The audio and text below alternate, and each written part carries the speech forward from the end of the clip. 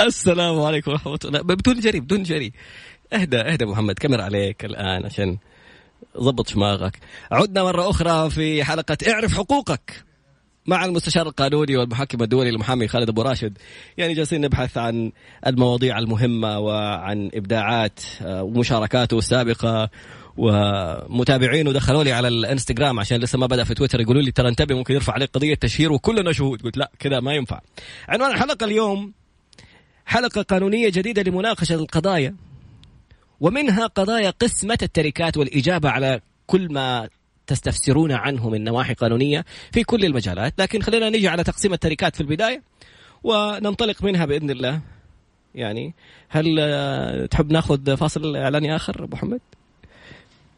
أهلا وسهلا بك يا طراد وبالسادة المستمعين لميكس اف ام في مختلف وسائل التواصل وفي الإذاعة أكيد. وفعلا يعني إحنا حنبدأ بقضية التشهير اللي أنت قلت فيها قضية التشهير وفي شهود لله الحمد. طيب الواحد مرة تأخر في يعني أيوة فاكر كان يصير فيه لما تأخر والسيد فيصل واسمع نفسي أنا جالس أنحش على الهواء. والله أنا سمعتها قبل شوية وأنا ماشي في الطريق. بالله شعورك؟ لكن ماشي الحال الحمد لله. رحمك الله. خذ نفس عاشر. والله حصل يعني زحام اليوم. عدنا مرة أخرى بعد التقاط الأنفاس ومع المستشار القانوني المحكم الدولي المحامي خالد أبو راشد، ويتحفنا ويبدع دائما ويعلمنا القانون ببساطة السهلة الممتنع، القبطان في إدارة بحور علم القانون. فمجددا نعود مرة أخرى، واليوم عنوان مهم جدا، موضوع تقسيم التركات وكل الأسئلة القانونية من بعدها. لكن نبدأ بموضوع تقسيم التركات. تفضل. شفت ضبطت الموضوع؟ ما يحتاج أتراد. الله يحفظك. يلا نبدأ على طول. بسم الله الرحمن الرحيم. الحمد لله رب العالمين والصلاة والسلام على سيدنا محمد وعلى آله وصحبه أجمعين.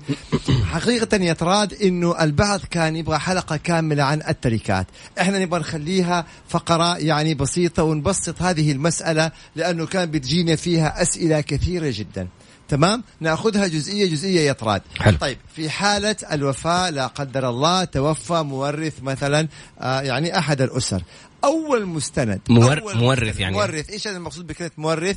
إيه، توفى مثلا الآب أو توفت الأم أو مثلا توفى ابن أو أخ أو أخت. تمام، ولديه إرث يعني. أيوة نعم. فهنا نأخذ أول شيء يتم استخراجه هي شهادة الوفاة. هذا أول مستند، شهادة الوفاة. جميل. طيب بعد ما نطلع شهادة الوفاة نطلع صك حصر الورثة. حلو. صك حصر الورثة. إيش المقصود بصك حصر الورثة؟ من هم الورثة؟ توفى فلان رحمه الله، من هم الورثة؟ من يرثه؟ أيوة، أب أم زوجة زوجات أبناء بنات، إذا ما عنده أبناء يدخلوا الأخوان وإلى آخر إيه في العصبة وفقا للمواريث. إيش يعني عصبة؟ طيب اللي هم من ناحية الأب. يعني هذا حندخل في ايه في التفاصيل. اذا المستند الاول طلعنا شهادة الوفاة، المستند الثاني صك حصر الورثة. طيب ما هو المستند الثالث؟ المستند الثالث وهو شباك الوراثة. عجيب. بمعنى طيب احنا عرفنا مين هم الورثة، كم نصيب كل وارث. اوكي، هي فيها تفاصيل. الاب والام اذا ما عنده اولاد مثلا لهم نصيب معين، اذا عنده اولاد لهم السدس، الزوجة او الزوجات شركاء في الثمن اذا عنده اولاد، اذا ما عندهم اولاد ندخل في الربع. عرفت كيف؟ الاولاد للذكر مثل حظ الانثيين. طب اذا ما عنده اولاد يدخلوا اخوانه كم النصيب. فنطلع صك او شبك الوراثة اللي يحدد كل واحد كم نصيبه. إذن أصبح عندنا 3 مستندات. صك أول شيء شهادة الوفاة، صك حصر الورثة، وشبك الوراثة. هذه الإجراءات اللي المفترض نعملها. طيب نأتي للجزئية الرابعة. المفترض هنا وهو بشكل غير رسمي إحنا إذا استطعنا أن نحصر التركة. ما هي تركة هذا الإنسان الذي توفى؟ عنده بيت، بيتين، عقارات، أراضي، محلات، سيارات، كل ما يقيم بالمال أو كل ما هو مال هذا يعتبر من التركة. هذه إيش الخطوة الرابعة. طيب بعد ما نحصر التركة نيجي نشوف هل في وصية وصى بيها قبل لا نوزع التركة. هل في وصية؟ وهنا طبعا الوصية بشكل سريع جدا لها أيضا أحكامها. هذه الوصية عملا بحديث الرسول صلى الله عليه وسلم لا وصية لوارث. هنا نبغى نتوقف شوية مع بعض يا شباب، وهو البعض بيقول إنه فلان لما توفى أوصى لأحد أولاده أن يبقى في المنزل، أوصى أن تبقى أمكم في المنزل لحد يخرجها، أوصى إنه فلان من الورثة يأخذ نصيب معين، يأخذ السيارة المعينة، خلوا السيارة مع أخوكم. لا وصية لوارث، طالما له نسبته وحصته ما انتهى الموضوع. تبغى في حياتك تعطي زوجتك، تعطي ولد دون الآخر، في حياتك أنت حر في مالك، وزع مالك كيفما تشاء، ولكن إنك توصي إنه بعد مماتك فلان من الورثة يأخذ كذا أو يبقى في المنزل أو كذا، هذا غير صحيح ولا يقبل عملا بحديث الرسول صلى الله عليه وسلم: لا وصية لوارث. 2 الثلث، والثلث كثير. هذا حديث الرسول صلى الله عليه وسلم، ما حد يوصي بأكثر من ثلث ماله. أقل من الثلث نعم، أكثر من الثلث لا. إذا حنوصي لناس غير الورثة، وإذا حنوصي حيكون بحد أقصى الثلث أو أقل من الثلث. يعني مثلا لو عندي 1,000,000 أبغى أوصي لأعمال خيرية ولا جمعيات، ما هي الورثة؟ الأقصى عندك 333,333 ريال و333 هللة. الله بالضبط، مش أكثر من ثلث هذا المال. جميل جدا. طيب جينا الآن نرجع نعيد بشكل سريع جدا. طلعنا شهادة الوفاة، طلعنا صك حصر الورثة، طلعنا شبك الوراثة، وعملنا جرد لهذه التركة. جينا نشوف وصية، ما في وصية، في وصية. نوزع التركة؟ لا. عجيب. أول شيء نشوف هل في ديون على التركة. الديون قبل الوصية طبعا. الديون كمان قبل الوصية، إنما يعني نكون مطلعين على كل شيء. برافو عليك. فإذا في ديون نطلع أول شيء الدين، من بعد وصية يوصى بها أو دين. هذا في القرآن الكريم. فبعد ما إحنا نسدد هذه الديون، وقتها المتبقي أو المتبقى هو اللي إحنا نوزعه على الجميع الورثة وفقا للقواعد الشرعية. القواعد الشرعية في تقسيم التركة، هذا علم المواريث أو علم الفرائض، هذا فيها تفاصيل طبعا حسب كل حالة أو على حسب كل قضية على حدة. لما نأتي لتوزيع التركة، المفترض إنه كل إنسان عنده شبكة الوراثة يعرف نصيبه، يتم تقسيم التركة وفقا للقواعد الشرعية. يعني يفترض إنه يكون بالتراضي، أنت نصيبك كذا وكذا وكذا. هنا في توزيع التركة عندهم خيارين: إما أنهم يبيعوا مثلا عقار وكل واحد يأخذ نصيبه، السيولة تتوزع، أو إنه يتم تقسيم العقارات فيما بينهم. انت خذ الفيلا الفلانية، وانت خذ الارض الفلانية، العمارة هذه عند فلان، الارض هذه عند فلان. اذا في فروقات بالتراضي لبعض نتمنى والمفروض انه يكون بالتراضي. هذه هي طبعا هنا الشباب بيقولوا لي لا تنسى صك الولاية إذا في قصار. برافو عليكم شباب اللي بيتابعونا في حساب الميكس اف ام. إذا كان في قاصر وهو اللي أقل من 18 سنة فبيكون في ولي عليه أو وصي، طبعا بيطلع في صك الوصاية. مثلا تكون الوصاية للأم عشان الأم هي تحافظ على نصيب مثلا القصار، أو إذا صك الوصاية طلع على شخص آخر غير الأم كالعم مثلا أو الجاد أو الأخ، أو يعني حسب ظروف كل عائلة على حدة. طيب هنا الآن التقسيم الصحيح للتركة. الأخطاء اللي بتصير، ويعني نوضح إنه ما في شيء اسمه والله البنات ما يرثوا. أنا بقول لكم من واقع اللي بيحصل. ما في شيء اسمه لا البنات يأخذوا من السيولة ولكن ما يأخذوا العقار. هذه في إحدى القضايا أنا سمعتها. قالت لي احنا عندنا يعني في العائلة انه البنات يعطوهم من نصيبهم من السيولة، لكن العقار ما لهم في العقار. دين جديدة. صحيح هذا. 3 احيانا طبعا يجوا يقولوا للبنات انتم ما لكم علاقة، احنا الاخوان احنا اللي ندير ونشغل وكذا، انت مالي غير بس يجيك اللي يجيك اخر السنة من ايجار او من ايراد من هذا القبيل، ما حنعطيك عشان لا تصرف فيها وتضيعيها. بالضبط. برافو عليك ترى. طبعا هذا أمر مرفوض جملة وتفصيلا. هذا الأمر مرفوض ومخالف للشريعة الإسلامية. إذا واحد من الورثة طلب نصيبه فيجب أن يعطى نصيبه. لو صار خلاف وهذا أمر وارد جدا طبعا. وأحد الورثة يبغى يوزع، أحد الورثة ما يبغى، ما صار الخلاف هنا طبعا تقام الدعوة في محكمة الأحوال الشخصية. محكمة الأحوال الشخصية تقام نوعين من الدعاوى يا طراد، دعوة قسمة إجبار عقارية ودعوة القسمة المالية. المقصود بقسمة الإجبار العقارية اللي هي طبعا الدعوة تصفية التركات، والمقصود بالمالية تصفية الحسابات. المالية كيف؟ أن القاضي يكتب إلى مثلا مؤسسة النقد اللي هي الآن أصبح اسمها البنك المركزي، إيش في حسابات في البنوك باسم مثلا فلان أو أسهم أو كذا. فلما يأتي الرد يقوم فضيلة القاضي بإيه؟ بالحكم بتصفية هذه السيولة طبعا لجميع الورثة.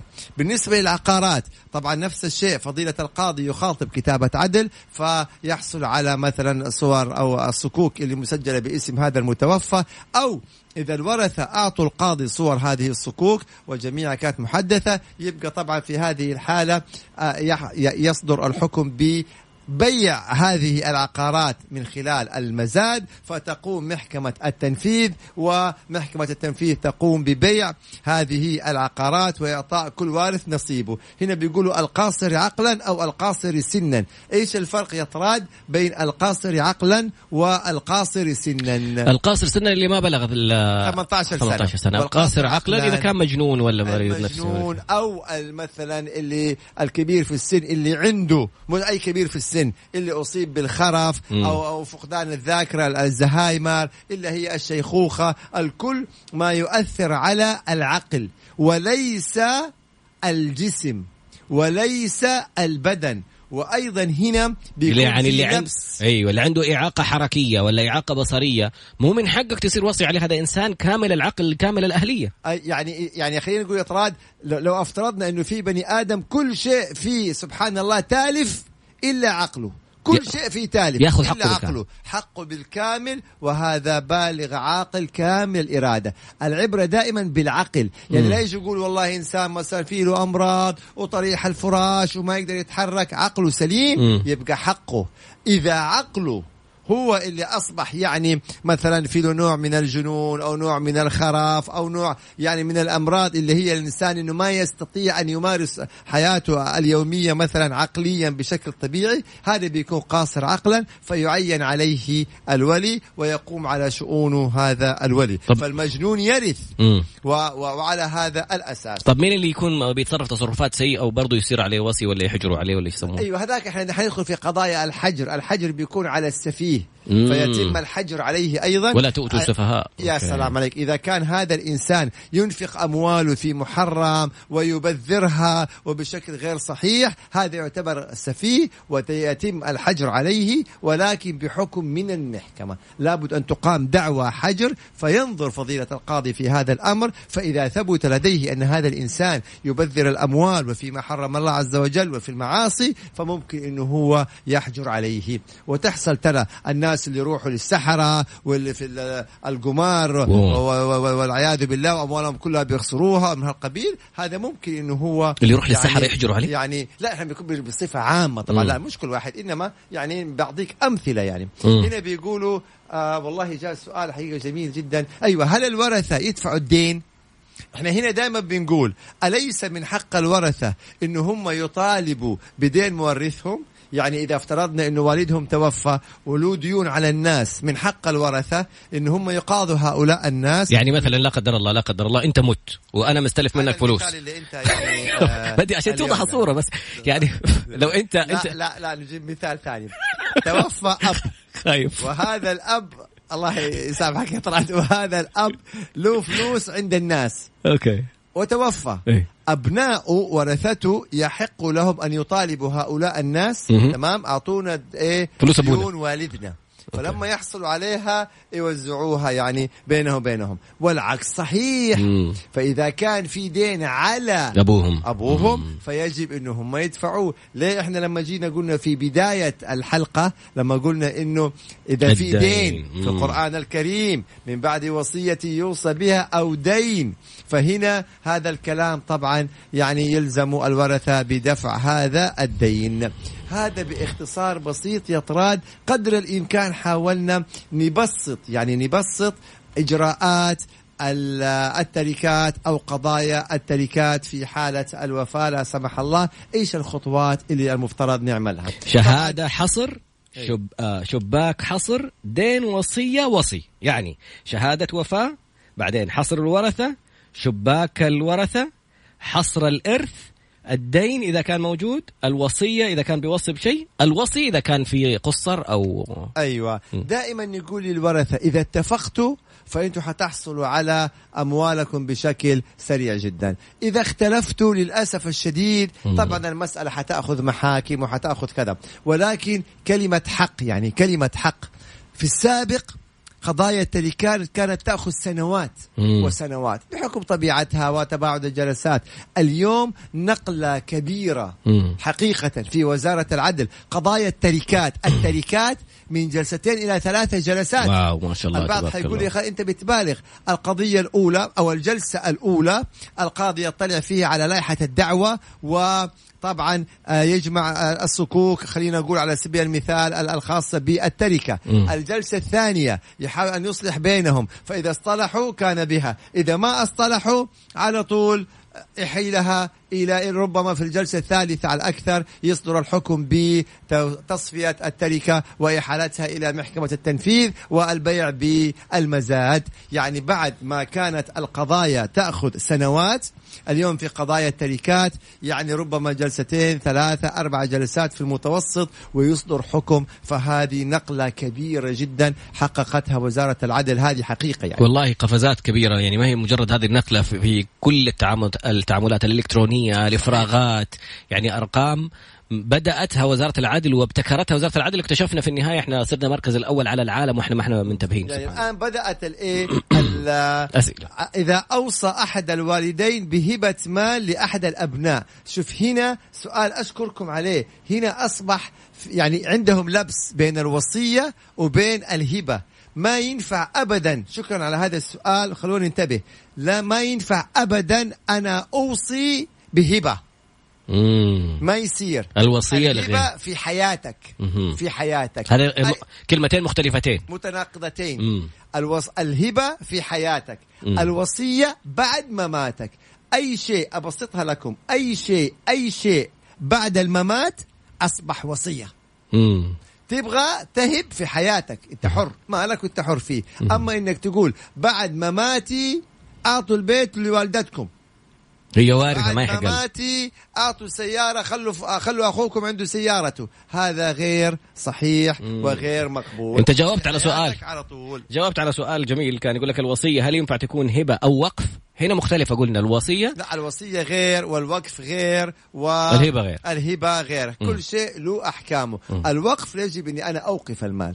يعني أنا أروح وأقول هذا العقار أبغى يكون وقف، يعني لا يباع، أوصي فيه. أيوة، هذا الوقف يكون يعني إيراده مثلا ممكن للأولاد للذرية، ممكن تكون إيراده لمثلا جزء منها للأبناء وجزء للجمعيات الخيرية، ممكن إيراده بالكامل يكون للجمعيات الخيرية، إنما يجب أن أقرر ذلك. طبعا الآن نترك المجال، بس برضو أبو محمد يعني الوصية لما أوقف شيء ما يكون إجمالي الأوقاف أكثر من الثلث، ولا هذا موضوع؟ هذا إجمالي. إحنا نتكلم طبعا، إحنا نتكلم لا، الوقف المفروض في حياتك. أوكي. في حياتك تقول تروح المحكمة وتطلع صك وقف. أوكي. لأنه بعد كده حيصبح وصية. حيصبح وصية بعد كده. جميل. يفرقوا في الثلث طبعا. الدين سداده من التركة طبعا أيوة، الدين يتم سداده من قبل من التركة. وعلما هذا السؤال مرة مهم يا طراد. طيب إحنا 10 ورثة، مين يسدد الدين؟ في مثلا دين على الورثة 1,000,000 ريال والورثة 10 إخوة وأخوات، مين اللي يسدد هذا الدين؟ أول ينخصم الدين من التركة، بعدين يتوزع في الباقي. دين ما دفعوه وصاحب الدين رفع قضية على الورثة وصدر له حكم على الورثة ب1,000,000 ريال، مين اللي يسدد هذا الدين من الورثة؟ بالتضامن، فلان ولا فلانة. وكيف إذا اختلفوا هنا فعلا يطلع الصك بتقسيم الدين على الورثة كلا حسب نصيبه وعلى محكمة التنفيذ. القاضي في محكمة التنفيذ ينفذ على كل واحد حسب نصيبه الشرعي من التركة. والله معلومة أول مرة أعرفها بصراحة. يعني معلومة ثانية، لو بالتراضي كانت نسبة البنت مثلا أكثر من الولد، يعني اتفقوا في ذهب، الأولاد قالوا الأخوان قالوا والله أنتوا أخواتنا خلاص خذوا الذهب لكم، هذه معلومة ولا سؤال؟ هذا سؤال. يقول ليش تقول معلومة؟ لأنه بقول في بس عشان أوضح لك كيف إنه يعني أنت ما فرقت يعني إطراد بين المعلومة وبين السؤال. شوف ترى تقول لي معلومة إيه؟ وبعدين تعطيني سؤال. المعلومة تديني فايدة، السؤال سؤال. أوكي يعني التأخير اللي في البداية ينفع. لسه بقول لك جالس أضبطك من أول يعني هذا اللي عرفته سكت. أيوة هذا طبعا ما تفرق بين معلومة والسؤال. طيب وهي نأتي هنا نتفق في هذا السؤال. أوكي. إنه إذا اتفق الورثة بالإجماع بالإجماع وليس بالأغلبية. إحنا ما إحنا في شركات، ما إحنا قرار شركات. إذا اتفقوا الورثة بالإجماع إنه فلان يأخذ أكثر، فلان يأخذ أقل، أن لا يمس المال، أن يستثمر المال، أن يبقى أحد الورثة في المنزل بالإجماع. إذا أحد اعترض فالمعترض يجب أن يأخذ نصيبه بالكامل. ليه بتضحك؟ التعليقات اللي يقول لك واحد واللي يقول جلدك واللي يقول انتقم. أيوة هذا صحيح هذا صحيح. طيب. لا لسه يا شباب لسه حتشوفوا شيء، لسه الحلقة قدام. أيوة. طيب جميل. هيقول لك أبو أحمد ما شاء الله من القيصومة يقول أيوة. يقول هذه هجمة مباغتة. طيب جميع لازم يكونوا كلهم مجمعين على بالاتفاق على التوزيع. بالاتفاق بالضبط. شوف هنا في سؤال مهم جدا. إذا الزوج وهب الزوجة منزل وباعته وبعدين صار مشاكل وتبي تخلعه، هل يحق له أن يطالب بالمنزل؟ هنا إحنا دخلنا في الهبة وفي هل يحق للواهب أن يرجع في هبته. طبعا هذه فيها تفاصيل وفيها آراء فقهاء. تمام. يقول لك أول شرط عشان ينظر في مسألة العودة في الهبة أم لا. أول شرط هل تم التصرف في أصل الهبة أم لا؟ هل تم التصرف في عين الهبة أم لا؟ إيش يعني في أصل الهبة؟ إيش يعني في عين الهبة؟ يعني لو إنه شخص وهب شخص آخر أرض، أعطاه أرض أو أعطاه بيت، هل هذا الشخص اللي استلم هذه الهبة تصرف في هذه الهبة؟ باع البيت، باع الأرض. إذا باع البيت أو باع الأرض انتهى الموضوع من الأساس. ما ينفع يقول لا خلاص رجع لي قيمتها، خلاص قضي الأمر. أما إذا لا زالت الهبة زي ما هي موجودة، العقار، البيت، السيارة، الكذا، ذلك الوقت ينظر في مسألة العودة الرجوع في الهبة. لها أحكام. هل واهب الزوج لزوجته أو الأب لولده، ولا هي هبة من شخص إلى شخص آخر لا قرابة؟ فيها تفاصيل. بس أهم شيء حتى تنظر في التفاصيل تكون الهبة موجودة. جميل. خلينا في الفقرة القادمة. تم التصرف فيها من الأساس لا ينظر في أي تفاصيل. على كده نصيحة قبل الفقرة القادمة، أي واحد يجي هبة يتصرف فيها بسرعة عشان لا يرجعوا في كلامهم اللي تخاف منه جاب لك هدية بيع يا عم، خذ بفلوسها روح اشتري حاجة تانية بفلوسي. سريع. والفقرة القادمة بإذن الله الأسئلة على 054-88-11-700 054-88-11-700 هذا رقم الواتساب، أو اكتب خالد أبو راشد في تويتر، اكتب طراد باسنبل في انستغرام. ونراك بعد قليل. استمع واستمتع. انتظر أبو محمد يعني الرد جاي إن شاء الله. عدنا مرة أخرى. أسئلة ما شاء الله متنوعة. أول الأسئلة واحد يقول أهدى لصديقته هدية ويريد أن تعيدها له بعد الخلاف. شكل تقول إيش قلت محمد؟ يقول أنا أهديت صديقتي هدايا وأبغى أرجع فيها. هنا السؤال يا أخي الكريم، أيوة. هل يوجد في شريعتنا الإسلامية ما يسمى بصديقة؟ الله. يعني طبعا إذا كان المقصود بصداقة اللي هي يعني المعنى المعروف هذا، فهذا أمر غير مقبول ومخالف للشريعة الإسلامية. فيعني ننتبه تماما في هذه المسألة. يعني إيش في النهاية؟ هل يحق لأحد الورثة أن يطالب ببيع البيت ولو تم تقدير حقه وإعطاؤه؟ هنا كلام سليم جدا. يعني إذا جاء أحد الورثة قال يا أخي بيع بيت أبويا، أنا أبغى نصيبي، فجو قالوا يا أخي يعني بدل ما نبيع بيت أبونا، أنت كم نصيبك؟ هذا المبلغ. تمام. فإذا قبل كان بها، ما قبل في هذه الحالة حيحال الموضوع إجباري إلى القضاء وينظر القضاء في هذا الأمر. طب حنعطيك نصيبك، ليش تبغى تبيع البيت؟ ممكن إذا هو رافض ومصر يبقى هنا في هذه الحالة القاضي يبت في هذه المسألة. والله. نعم القاضي يبت في هذه المسألة. طيب جميل. الآن ما شاء الله مجموعة من الأسئلة. أول سؤال يقول لك هل جدد السومة؟ لا تدخلنا في الرياضة لا تدخلنا. احنا قدر الإمكان نسعى بهذه الحلقة أو هذا البرنامج إن نبعد عنه عن الرياضة تماما. يعني الوالد يهدي لأحد أخواني أراضي والبقية لا. هنا إحنا نفرق قانونا يحق له ذلك. أنا مالي وأنا حر، أعطي فلان من أولادي، أعطي فلان، أنا حر يعني تمام. أمام الله هذا موضوع آخر، لأنه أمام الله يجب الإنسان أن يعدل بين زوجاته وأن يعدل بين أبنائه وبناته، ولكن في النهاية كناحية قانونية نظامية يبغى يفرغ عقار، ينقل ملكية سيارة يعطي كذا وكذا، إذن هذا حق من حقوقه. رجاء خذوا حذركم وأنتم تسيقوا السيالة. طيب في الفقرة القادمة، مو في الفقرة، والله سؤال رسالة جدا جميلة، صارت 2-1 على فكرة بس عشان تحسب.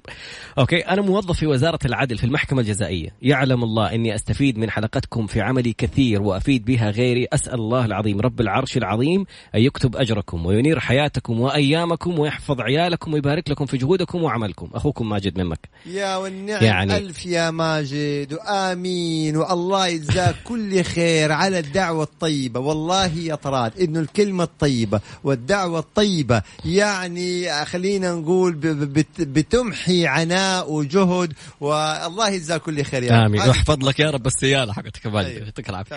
إذا كانت الزوجة تحول مبلغ شهري للزوج مقابل مساعدته في بناء منزل ومقابل توصيلها لعملها، كمان هذه أوكي، هل تستطيع الزوجة مطالبة الزوج بهذه المبالغ بعد الطلاق؟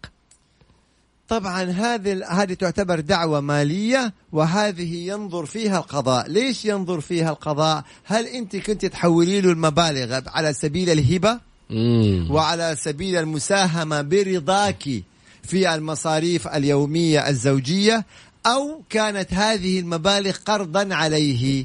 هنا القاضي ينظر، إذا ثبت أنها على سبيل الهبة والمساعدة في المصاريف انتهى الموضوع.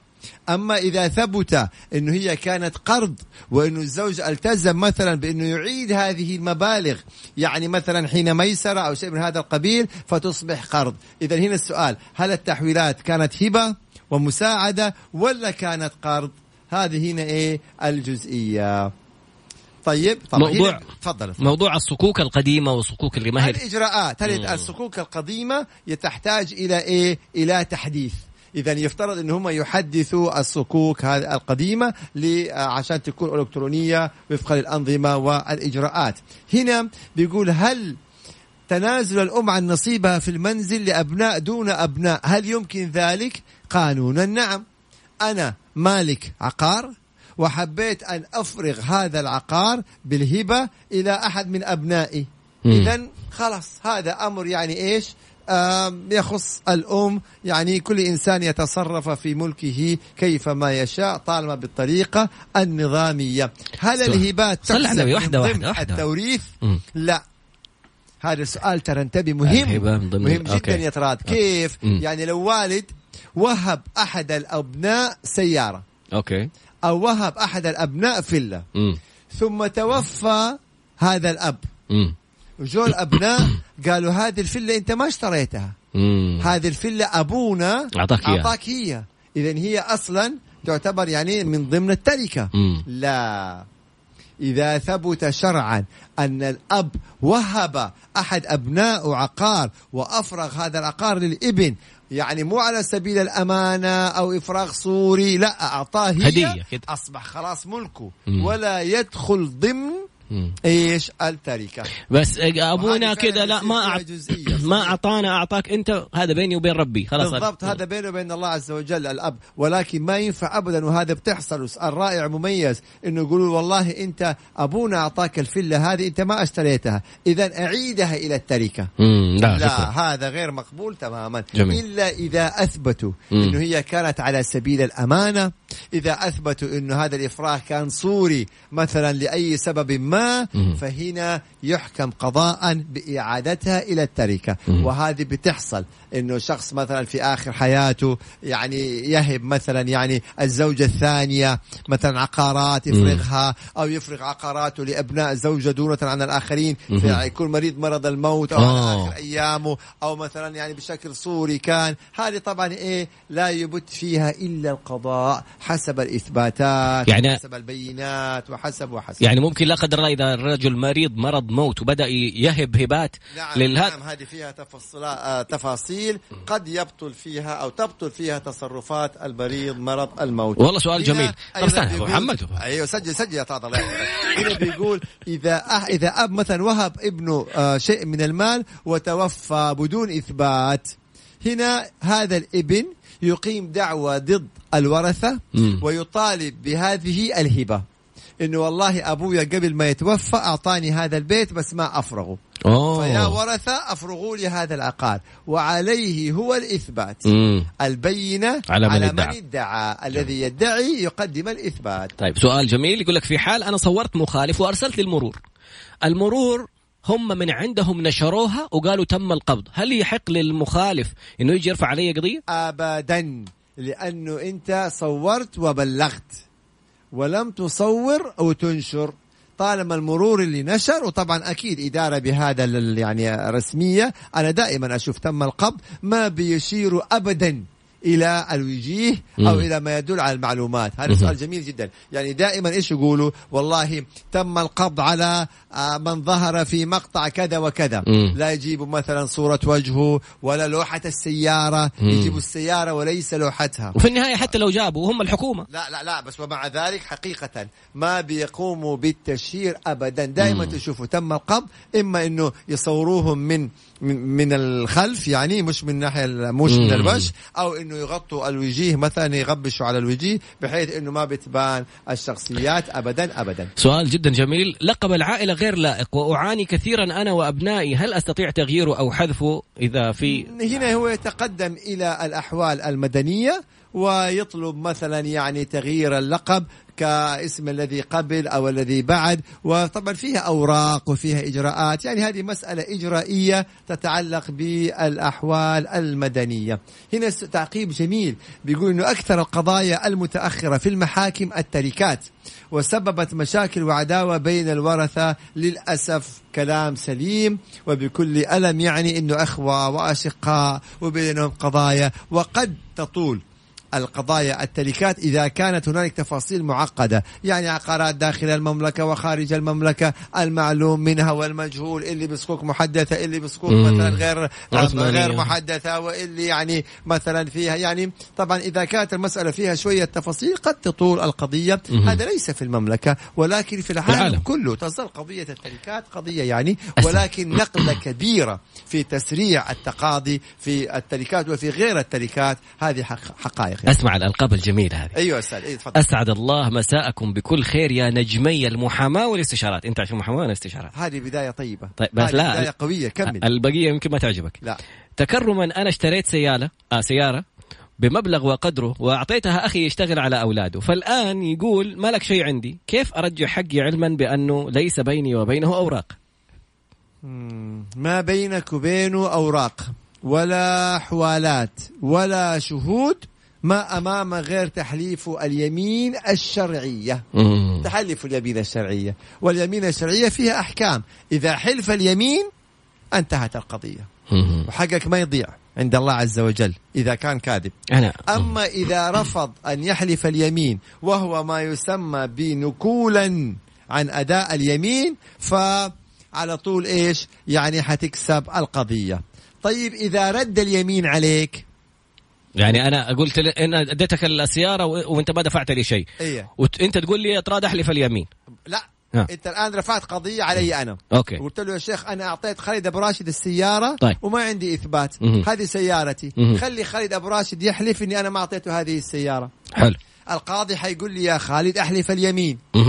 إذا أنا قلت له يا شيخ خلي طراد هو يحلف اليمين، خليه هو يحلف اليمين إنه أعطاني هذه السيارة، هذا يسمونه رد اليمين. هذه تسمى رد اليمم. وانا ارجع اقول له اصبحت اليمين عليك انت لازم تحلف اليمين وارد لك اياها. فلو جيت انت قلت لا يا شيخ ردها عليه، بس احنا طول اليوم ما عندنا شغله تنس طاوله، هي احنا حنقعد رد لا، انتهى الموضوع. يتحلف اليمين، اذا رد اليمين عليك اصبحت انت تحلف اليمين. لو حلفت إن حلفت فكسبت القضيه، وان رفضت تحلف خسرت القضيه. ما حنفتح كل يوم رايحه جايه المساله احنا جالسين يعني. طيب لو تسمع، بما انك يعني سميتنا النجميه، هذا الراي القانوني المحاماه، خليني من ناحيه استشارات لا اعملن اليوم مع ربي ولا عند ربي. خلي هذا الموضوع، أنت لما تبي تتصدق بحاجة أول شيء يقول لك للوالدين والأقربين. إذا ما شايف أيوة هذه اعتبرها كذا صدقة منك لأخوك ولا هدية، والله شوف بس تنوي هذه النية، شوف العوض اللي حيجيك من الله. أسئلة جميلة جدا. عندي حصر ورثة حق جدي، وعندي حق جدي، وعندي حق أبوي. إيش يعني؟ ما شاء الله تبارك الله. يعني هذا مثلا في ورثة وثم توفى أحد الورثة، فجاءوا ورثة هذا المتوفى ثم توفى هذا أحد الورثة، وهكذا يعني. يعني بيقول والله عندنا إرث من جدنا، جدنا توفى فأبونا ورث هذا الورث، أبونا ما أخذ نصيبه، ثم توفى أبونا فأصبح لنا نصيب في إرثنا من أبونا اللي الخاص بأبونا، ومن جدنا ولنا وريث مش من الجد، ولنا نصيب في إرث أبونا اللي ما أخذوا من أبوه من الجد يعني. فهذه بتحصل هذه الأمور. طب إيش يسوي؟ طبعا يعني إثباتات، طبعا لا تصفية تركات عادي جدا. نعم يعني أنا ممكن أرفع قضية في المحكمة وأقول إنه أنا وريث لوالدي، ووالدي كان وريثا لجده، وما تم تصفية الجد، تصفية تركة الجد لم تتم، ففضيلة القاضي صفي تركة الجد عشان نطلع نصيب أبونا ثم نأخذ نصيب والدنا، لأنه أبونا أيضا توفى بعد ما توفى الجد وليس قبله، لأنه إذا توفى الأب قبل الجد فالأب ما يرث، الابن ما يرث إذا توفى، الأحفاد ما يرثوا بلا صح. يعني لا قدر الله، لا خلينا نجيب على يعني خلينا نقول في أب وأولاد وجد. حلو. إذا الجد مات الأب حيرث من أبوه. حلو. تمام. طيب إذا الأب مات قبل الجد الأحفاد ما يرثوا من جدهم. لا ندخلنا في التفاصيل. فيعني إذا أبوهم مات قبل ما يموت جدهم ما يرثوا من جدهم، بعدين جدهم مات ما يأخذوا ولا شيء، ما يأخذوا من جدهم. خلاص فقط لغير تركة والدهم. جميل. شخص أنا يقول حضرت للسعودية للمرافعة في قضية متوفي بحادث مروري، وصدر صك حكم حق خاص بالدية. راجعت المحكمة، تم إصدار قرار 46. الظاهر أنه هي الإجراءات الخاصة بإيقاف الخدمات ومنع السفر إلى حين سداد أو تنفيذ هذا. يقول راجعت لقيتهم قرار 46 مرة ثانية. إلين متى؟ إلين يسدد الرجال ولا يعني إيش في إجراءات هي مفترض حسب اللائحة إنه مثلا أول شيء القرار 46، بعدين مثلا يتم صدور أمر قبض في يعني وهكذا. بعد فضيلة القاضي ممكن إنه هو في هذه الحالة أيضا إنه يكتب إلى مؤسسة النقد يشوف إذا في أموال فيخصم هذا المبلغ إذا موجودة، يكتب فضيلة قاضي التنفيذ إلى كتابة عدل إذا في عقارات يحق لقاضي التنفيذ أن يبيع هذه العقارات ويسدد الدين بقدر الدين. طبعا قاضي التنفيذ لديه كل الصلاحيات في تنفيذ الحكم. جميل. ينفذ يعني ينفذ. فقرتنا الأخيرة في الفقرة القادمة 054-88-11700. والله ماني أعرف أمسك نفسي من الرسائل اللي بتوصل على السيالة يعني. طيب. إن شاء الله. ماشي. السلام عليكم. بعد قليل هذه تبعتك السيالة على خدك بعد قليل إن شاء الله. عدنا مرة أخرى وأسئلة جميلة جدا عن موضوع التركات، والأسئلة مفتوحة في كل المجالات القانونية. عفوا. إذا توفي شخص وعليه دين أكبر من التركة، هل يجب على الورثة السداد؟ يعني هذه المشكلة. نعم حنروح على محكمة التنفيذ. فضيلة القاضي في البداية الحكم حيكون بالدين. تمام. طيب الدين أو هذا الحكم سوف يحال إلى محكمة التنفيذ. قاضي التنفيذ حيستدعي الورثة، حيقول أنتم عليكم أحكام بمبلغ كذا وكذا وكذا، نفذوا هذه الأحكام بالمبالغ الموجودة في الأحكام. طبعا إذا أثبتوا أنهم ما عندهم ولا شيء خلاص بالكامل، هنا القاضي طبعا ينظر في هذه المسألة. جميل. جدي قبل وفاته وزع فلوسه بطريقة للذكر مثل حظ الأنثيين، هل يصح هذا أبو سعود؟ طبعا إحنا هنا ما نتحدث من الناحية الشرعية يجوز أو لا يجوز، أنا هنا أتحدث قانونا. إنسان عايش في أثناء حياته وقام بتوزيع أمواله على أولاده وعلى زوجاته، هو حر في حياته، يوزع ما يعني إيه، يفرغ مثلا وينقل ملكيات، يعمل شيكات، حوالات. قانونا هذه إجراءات سليمة. عاد من الناحية الشرعية أنا لا أفتي في هذه المسألة، هنا فضيلة القاضي يفتي. لكن إجراء طالما أنه هو عايش وحب يفرغ عقارات ويعطي السيارات لأولاده، هذا شأنه قانونا. مسألة إنه لا ليش يعني هو حب للذكر مثل حظ الأنثيين، في ناس يقول لك لا هذا للذكر مثل حظ الأنثيين في الإرث، لكن في حياتي أنا أعطيهم بالتساوي. هذه مسألة تعود له في جميع الحالات. إحنا يعني نتحدث إنه الإجراء صحيح. النية، الحلال، الحرام، هذه لها طبعا مختصين شرعيين يفتوا فيها. سميك خالد يقول إذا وصى المتوفي ورضيوا الورثة هل تتم الوصية؟ يا سلام، ده سؤال جدا جميل. عشان سميك شخص مثلا تمام جميل أوصى وإن كانت الوصية غير مقبولة شرعا أو غير صحيحة شرعا، إنه لا تخرجوا أمكم من البيت مثلا إلى أن تتوفى. لما توفى أصبح هذا البيت ملكا للورثة، للأبناء والبنات. اتفقوا جميعا وليس بالأغلبية. جميعا قالوا نعم احنا حنخلي والدتنا في هذا البيت ولا نريد أن نتصرف فيه طيلة حياة والدتنا. الحمد لله رب العالمين. جميل. ما لهم وهم أحرار وجزاهم الله خير، واتفقوا أنه تبقى والدتهم في هذا المنزل. يبقى هذا يعني على ما اتفقوا عليه قرار صحيح 100%. أو وصى بأكثر من الثلث، أو وصى بأكثر من الثلث، هم موافقين. وجميع الورثة وليس الأغلبية، جميع الورثة وافقوا، يبقى الحمد لله رب العالمين. طبعا هنا بيقول هل يحق لي أن أصلح البيت اللي مستأجرته؟ طبعا طبعا يحق لك، ولكن إصلاح وليس الوصية توثق. نعم يصدر فيها صك من كتابة عدل أو من الموثقين بالوصية. نرجع لي نعم المستأجر يحق له أن يصلح مثلا إذا في أمور استهلاكية وتلفت فإنه هو يصلحها تمام. أما إذا كان الإصلاح لمشكلة ما كانت من المستأجر ولكن من المالك فهنا يجب أن يعود للمالك علشان ما يكون في خلاف. أما الإصلاح اللي يكون ناتج عن الاستهلاك المستأجر يبقى طبيعي يجب عليه أن يصلح هذا الأمر. لدي زوجة وولد وبنت وأمي متوفية لا قدر الله بعد عمر طويل، يعني لو هو مات جدته ترثه؟ لا لحظة إذا لا تدخلني في تقسيم التركة خليه يروح للمواريث أو مختصين بالمواريث علشان ندخل في هذه التفاصيل. فإذا كان جدته ترثه أو ما ترثه هذه لا، هذه يسأل فيها المواريث عشان هم يعطوا له إجابة التفاصيل. لست مختصا بجزئية مين يرث من مين، لأنه هذه فيها تفاصيل، واللي ما عنده أبناء ومن هو الكلالة وتعريف الكلالة التي وردت في القرآن الكريم، اللي ممكن ما عنده أهل مثلا، اللي ما عنده أولاد، طيب أخوانه، طيب ما عنده أخوان ندخل في أولاد العم، طيب في حالة حوادث السيارات مين مات قبل مين ومين يرث مين إذا صارت وفاة مثلا 2 أو 3 لا قدر الله في سيارة.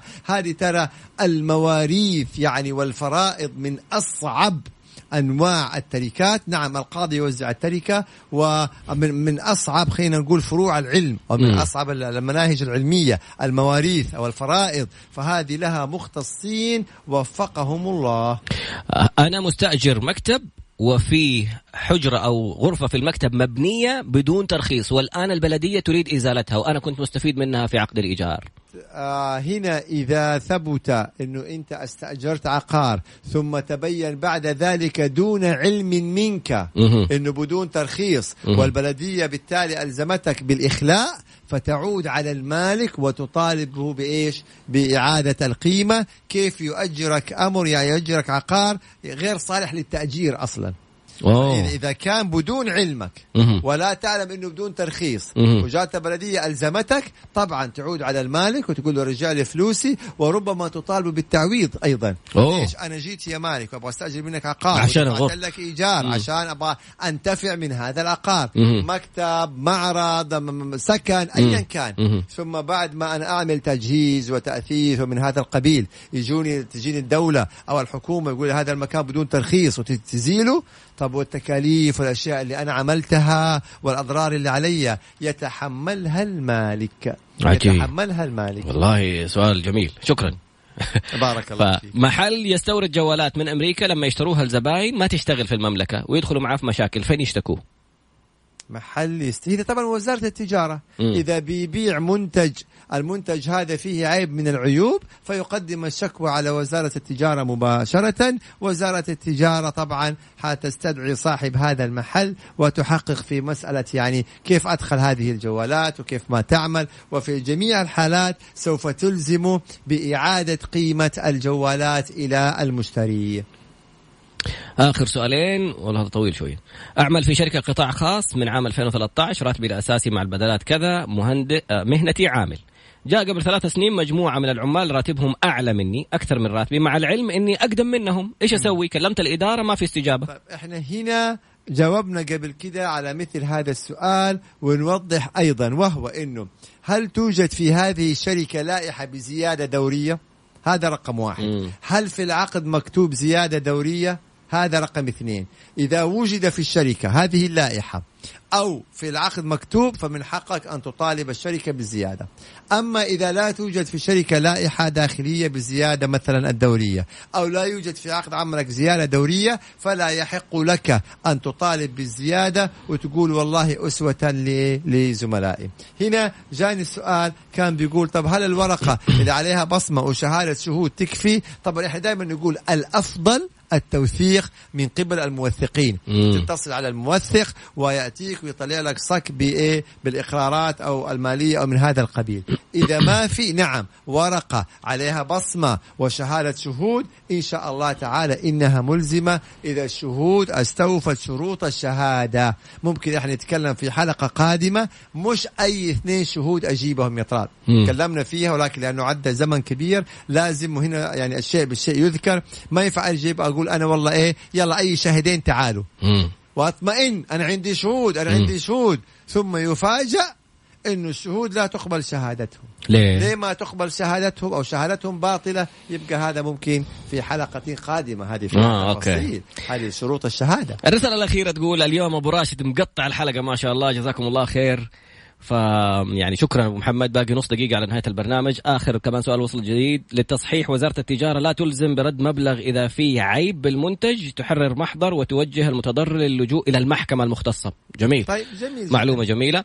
في نهاية الحلقة يعني عادة كنت أطلع للأسابيع اللي فاتت أطلع مع أبو محمد، بس بما أني منتصر اليوم 2-1 فكل واحد يروح بسيالة. لا طبعا كالعادة كل يوم عازمك على الغداء. لا أنت اليوم يعني اليوم الشيخ فيصل، فخلاص يا لا كمان حيعزمنا 2-1 انتهت خلاص. سبحانك اللهم وبحمدك، أشهد أن لا إله إلا أنت، أستغفرك وأتوب إليك. كل واحد يروح بسيالته. السلام عليكم. طيب